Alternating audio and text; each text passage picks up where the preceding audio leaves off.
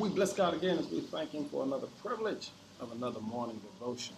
Our focus today is you're needed.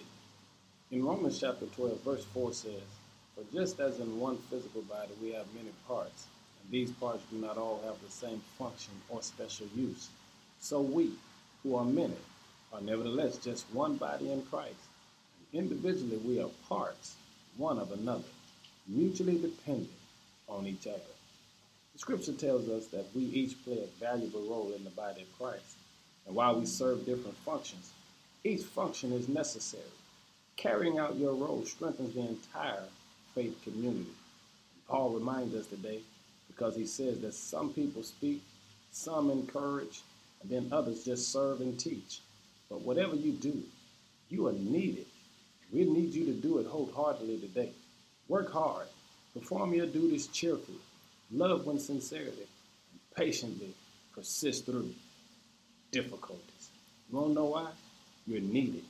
We're all in this thing together.